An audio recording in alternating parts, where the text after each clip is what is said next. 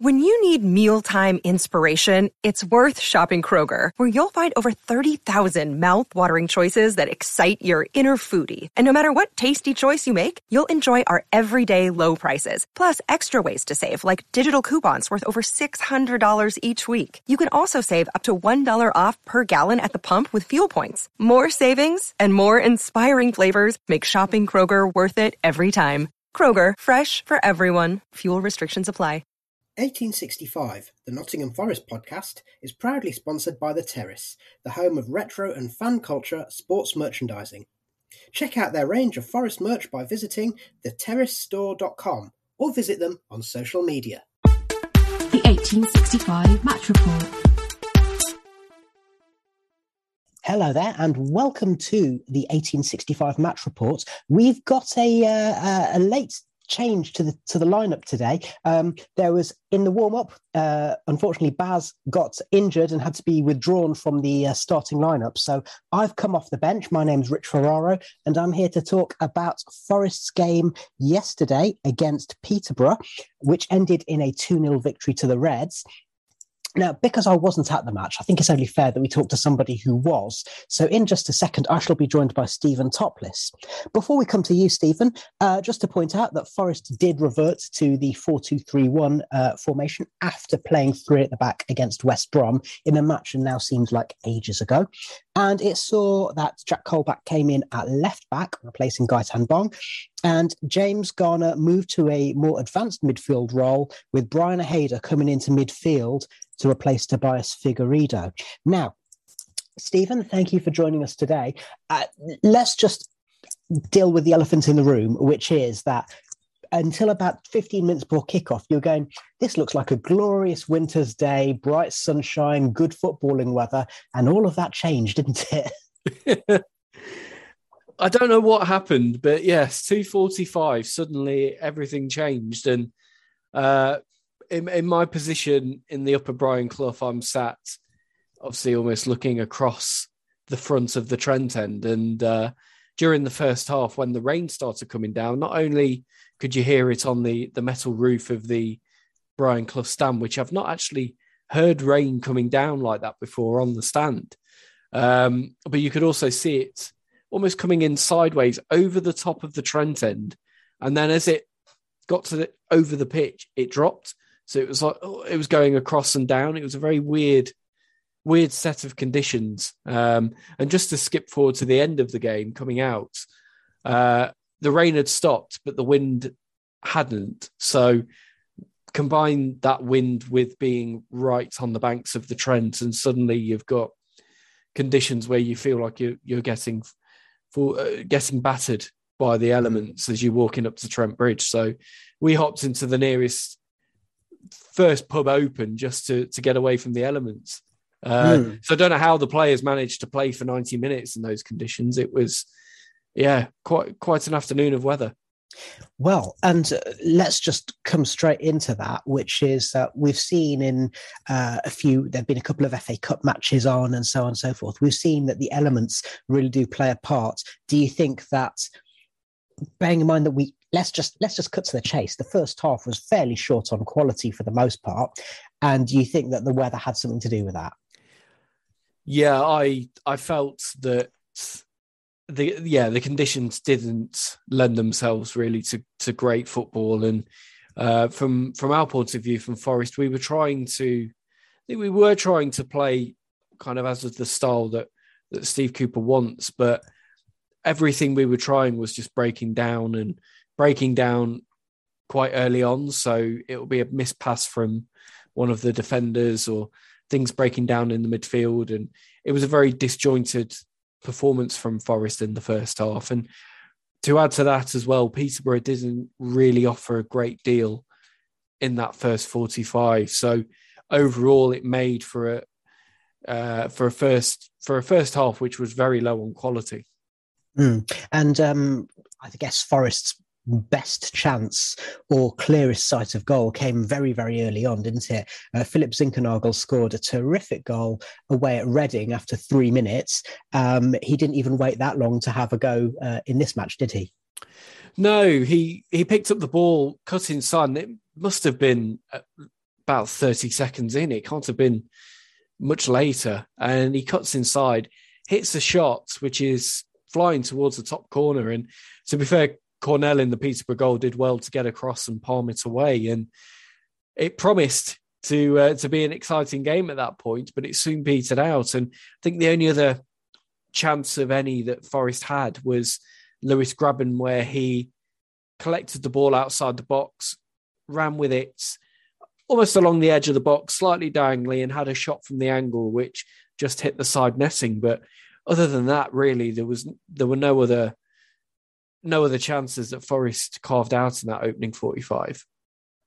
What about Peterborough? Because I think you mentioned that you thought that they were fairly low on quality, but Darren Ferguson mentioned in his post-match interview, when you've got a big crowd at the City Ground and they're booing their team off at half-time, okay, we know about the fact that Forest fans are well known for being a little bit fickle, but did Peterborough warrant praise from their manager and their fans? I thought they were quite disciplined in the first half. They had a good shape and they tried to make life difficult for Forest. But I thought the booing at half time was more aimed at the referee than necessarily the Forest performance. I know we're talking again about officials and the lack of quality with them, but the referee was making some baffling decisions throughout, allowing some robust Peterborough challengers to go unpunished, and then pulling back Forest players for infringements which really didn't compare. So there was some, and this continued in the second half as well, as we'll probably come on to. But I think the booing was more a frustration at the referee's performance rather than necessarily what Forest were doing. Well, where have we heard that before? Let's talk about chances. I mean, like you say, it wasn't exactly a game that was high on quality in terms of chances. And I mean, the thing with Zinkernagel's effort, what was interesting is that when you watch it on the replay from behind the Trent End goal, it's almost like he curled it too much. I think it actually ended up coming in a little bit from the top corner. Then, of course, you'd mentioned Grabban's effort, but Peterborough will feel that they had a few half chances themselves. So Samba made a couple of things which, for the purpose of the stats at least, go down as saves. Is there anything to worry about there? I wouldn't say so too much. I think the big Peterborough chance came in the second half when Dembele ran through, latching onto a ball played forward, and he ran through on goal, and suddenly he's in front of the posts with just Samba to beat, and he strikes the ball against the woodwork. It bounces away for a goal kick, and we got away with one there, because there'd have been a lot of, you put Mitrovic on the end of that chance or Billy Sharp or somebody like that, it's a goal, and suddenly the complexion of the game is very different. And I think the frustration that had built up around the ground was partly because Forest were at 0-0 and hadn't scored, partly because of the referee as well. And had that gone in, I think then Forest would have really been up against it, trying to come back and overturn that deficit. But as it happens, they kept the game at 0-0 and then later on managed to find the goals that they needed to win. So I'm not too concerned about Peterborough's play or the chances that were created, bar the Dembele one, which he ultimately missed. Yeah, and I think it is crucial to point out that wasn't 0-0. It might have added a different dimension to things, but again, just to cut to the end, Steve Cooper did say that if Forest played all the way through 90 minutes like they did in the second half, that he'd have been far happier. And Forest did look a little bit more threatening, didn't they? So we'll come to the goals a little bit later, but there are a few, again, moments of controversy where you think that, again, it's that lack of consistency from officials, isn't it? You're never quite sure what you're going to get. And there are a couple of moments in the highlights package on Quest where you thought, you know what, different referee, could have had a couple of penalties there. Definitely. And I think the big one was with Graben trying to play the ball into the box. The Peterborough defender, his arms are almost flapping before the ball's even played. He's put his arm out once and again and again. He's almost making the movement to block the ball with his arm a few seconds before the ball's put in. So I would argue that the intent was there, even though by the time the ball hit him, he'd pulled his arm in a bit. But I think it was still clear-cut enough away from his body when the ball struck his arm for it to be a penalty. And yeah, that one on another day with another referee, surely that one is given. And that one really compounded the frustration that the Forest fans were feeling at that point, because we really were not getting anything from the referee. Certainly in the first 20 minutes or so of that second half, and that really ramped up the frustration. You could hear it around the ground as well. I don't think the highlights on Quest quite put across really the frustration that the fans were feeling at that point. I mean, you mentioned that particular effort. What about the one that was earlier? I think it was it Brennan Johnson who was trying to play the ball through, or one of the players trying to play the ball through for Graben, and he kind of hit the player on the back but got his arm as well. Would you say that one's a little bit less contentious? Yeah, I think that one, you could argue the Peterborough player doesn't know as much really of where his arm is and where the ball is and what's happening. So I think that one you could say, yeah, okay, if the referee's not given that, I can perhaps see it. But I think it was more that second one with the Graben cross that really was the tipping point in terms of the standard of officiating in that game, and the point where it's like, come on, this is it's almost becoming beyond the joke with the inconsistencies. And I'm not saying that we need VAR or anything like that. I don't want to be talking about that coming into the Championship, but I think there needs to be greater consistency, and I think officials do need to be trained up more really to bring them up to the standard needed, because every team and every fan base will say that the referees are biased against their teams. I think it's just something that's almost hardwired into your average football fan. But with Forest, it does seem like we've been on the receiving end of some poor performances from the officials, not just this season, but in seasons gone by. Yeah, I was having a conversation on Twitter, our Twitter account at @Nottingham_Forest, with Ed, and we're pointing out that every team will feel that they get harsh decisions against them, because if you're a football fan, you always remember the ones that go against you. But I would also say that that's a sign. There's two ways to interpret it. Either on the whole, the referees are getting things right, but actually on the whole, I think it swings the other way, whereby every single set of fans can say, you know what, the standard isn't good enough. And there are simple things that are being missed by some refs being picked up by others. And we'll come on to that in a little while. What I will also say is that I've been going to football matches for over 30 years. And even over 30 years ago, if you wave your arms around in the penalty area and it hits your hand, you can't really complain too much if the ref gives the penalty. So, make of that what you will.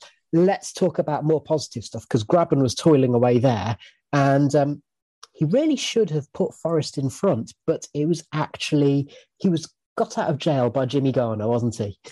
It was either a shocking miss or a genius assist. So whichever way you want to look at it. It was for the stats, it will go down as an assist to Graben, won't it? It will do. And if we were in the Premier League and it was fancy FPL, I think that one would go to Graben as the assist. But no, it was a move down the right hand side with Brennan Johnson putting the ball across into the 6-yard box. Graben goes in for it. It spins away off the outside of his right boot, but falls to Garner coming in just behind him. And he actually does well to put it in the net.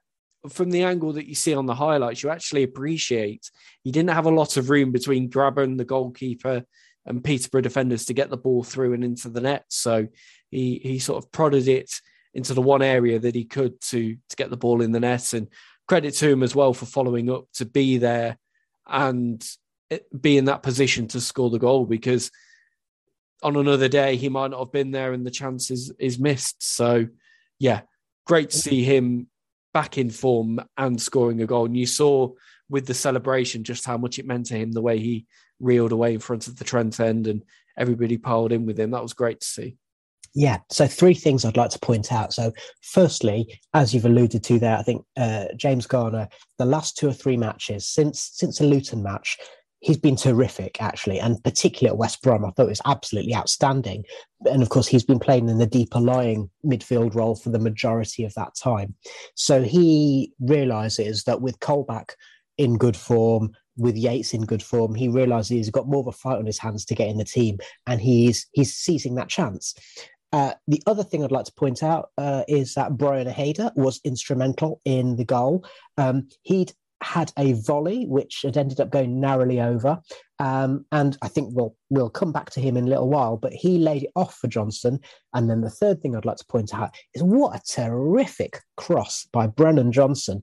I mean, we talk about the corridor of uncertainty, and yeah, Grabner will be kicking himself that he didn't kick it in. I would also point out that's exactly the kind of cross that Lyle Taylor absolutely thrives on. He's a back post striker. And so you get the ball in that corridor of uncertainty. That's where Taylor would be in normal circumstances. So just like to point a few things out there. But what a ball by Brennan Johnson. Yeah, brilliant ball.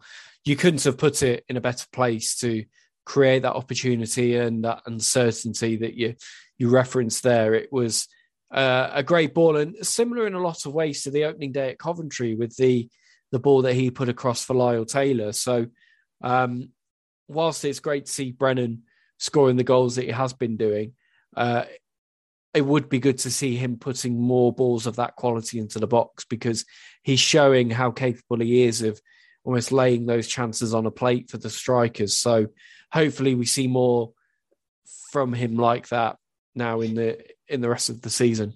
Do you think that'll lift a little bit of a weight off his shoulders? Because the last 3 or 4 matches, there's been some talk maybe he's not in great form. He's still doing the running and he's still scaring defenders with his pace, but the end product has been lacking a little bit.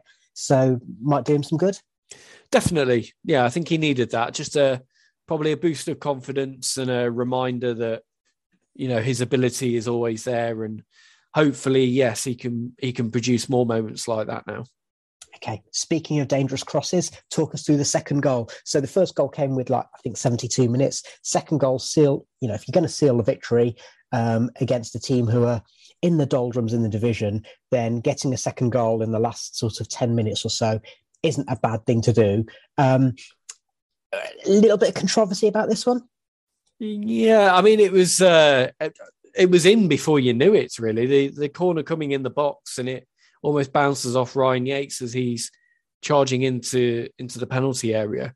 And before you know it, suddenly the ball's ricocheted and it's in the back of the net. So even though Ryan Yates and probably most of the ground didn't realise what had happened, great to see him get the goal. And I think for Forest as well, it was just key to just win the game. So yes, it's not a great goal aesthetically, but an important one to seal the 3 points. And that's really how I look at it. Okay. If you're a Posh fan, are you going to be a little bit aggrieved at a bit of shirt tugging between Yates and Taylor? Maybe a little bit, yes. There was quite a bit of that going on, but I don't know really. The referee, the officials were so inconsistent through the game that probably there were a few decisions earlier in the match that were given Peterborough's way that perhaps shouldn't have been. And yes, okay, this particular one has led to a goal, but I think that's another example there of the inconsistencies coming back. And perhaps Forest will feel that they earned that one through some of the decisions that weren't given earlier in the game with penalties and free kicks and so on. So maybe it evened itself out there a little bit with that one. I guess the counter argument to that is that you're going to expect a bit of argy-bargy in the box going both ways. So, you know, make up your own mind. I am not trying to sway you either way, just grateful that we got the win. So 2 things. Firstly, I thought that Brian Hayder was terrific in his debut against Luton, full of energy. He's obviously got some ability, didn't look overawed by his championship debut. And of course, he's still only just learning English. What did you think about Hayder yesterday? Yeah, I thought he was great. In the first half, not so much, but then nobody really had a performance that stood out in the first half. But in the second, he really grew into the game, and technically he was very solid with the way that he used the ball. His energy and his running caused problems, and the efforts that he had where he shot just over the bar, lovely strike, really nice technique on that. A little bit unlucky that it's just a couple of inches too high, because if that one had nestled into the back of the net, it would have been a lovely goal. But overall, I was really impressed with Hayder. Good to see him involved in the build-up as well with the first goal and playing the ball out for Brennan. So really excited to see what he can do now that he's not only in the first team, but also he'll be getting, I would assume, more appearances and more time to bed in. And be good to see what he has to offer more long-term, the more established he becomes in the team. Bien. And related to that, obviously it saw Jimmy Garner playing in a slightly more advanced midfield role. And I have to say, the times that I've seen him playing a bit further forward, I've not been convinced that that's the best way to use him. But on the whole, people seemed to think that he did a pretty good job yesterday. What do you think? Yeah, I thought he linked things up very well, and he was willing to put the yards in, do his running and cover the right positions. Technically, we know that he's a good footballer, so I think you can put him in that number 10 role and know that he's going to pass the ball to the right areas, find players with the ball. But the key thing with the goal was that he put himself in a position to score. I think a Jimmy Garner of as recently as 6 weeks ago, he would not have been in that position. He wouldn't have thought to have got in that position that high up the pitch. But the fact that he did, and he was on the end of that ball in the box to eventually finish it off, I think caps off a really good performance from him. And it shows that he does have a lot to offer, whether he's playing as a deep, almost sitting midfielder, or he's played in that number 10 role. He's got plenty to offer. And yeah, that's good to see. I'm glad to see him performing now more to the levels that we saw last season. And I'm sure this is something we'll talk about again in future weeks, especially as we approach the January window. But I'm sure that João Carvalho is going to be a little bit annoyed about that, but that's potentially a whole other discussion for a whole other day. Just a footnote about the refereeing. Posh got 4 bookings and Forest got 1, and that 1 booking was for Brice Samba for time wasting. And the cynic would say, well, David Cornell was time wasting a lot worse at 0-0. What do you think? I would agree with the cynic on that one. Cornell was time wasting pretty much from the beginning of the second half. So why the referee felt the need to dish the yellow card out to Brice Samba when he's not done anything worse than Cornell, and he's time wasted far less frequently. But again, it's the inconsistency. You allow one goalkeeper to get away with the same offence that you're booking another for, and it doesn't really make sense to me. And it's moments like that where the frustration does really start to crank up with the supporters, because what you're seeing on the pitch doesn't make sense. But I liked the way that Samba handled that, because he took a few steps back and stuttered his run up a couple of times and really took his time over the free kick eventually. So I did quite like the way that he responded to that booking. As Vic and Bob might say, you wouldn't let it lie, would you, Brice? So that means that Forest end up on 28 points after 21 games with a nice, neat, even record of 7 wins, 7 draws and 7 defeats. And of course, let's just remind ourselves that 6 of those 7 defeats came in the first 7 matches of the season. So it's not been going too badly, but a very welcome victory for Forest, because they have obviously struggled to turn those draws into wins in recent weeks. They are behind Luton in the table by 1 goal in terms of goal difference. So it means that technically we're still bottom half of the table. But as I said last time, let's not worry too much about the table at this stage. And then the other interesting thing is that having had that insane fixture pile-up of 3 fixtures in 6 days, that the matches are basically going weekly now for the next few weeks. So lots to be positive about, to get a victory under our belt. And we say thank you to Stephen Topless. We say thank you to producer Romeo. And what was your analogy about a producer and a referee there, Stephen? I think a good podcast producer should be seen and not heard. So make of that what you will with this weekend's referee. Okay. And of course, finally, we say thank you to you, listener, and thanks for joining us.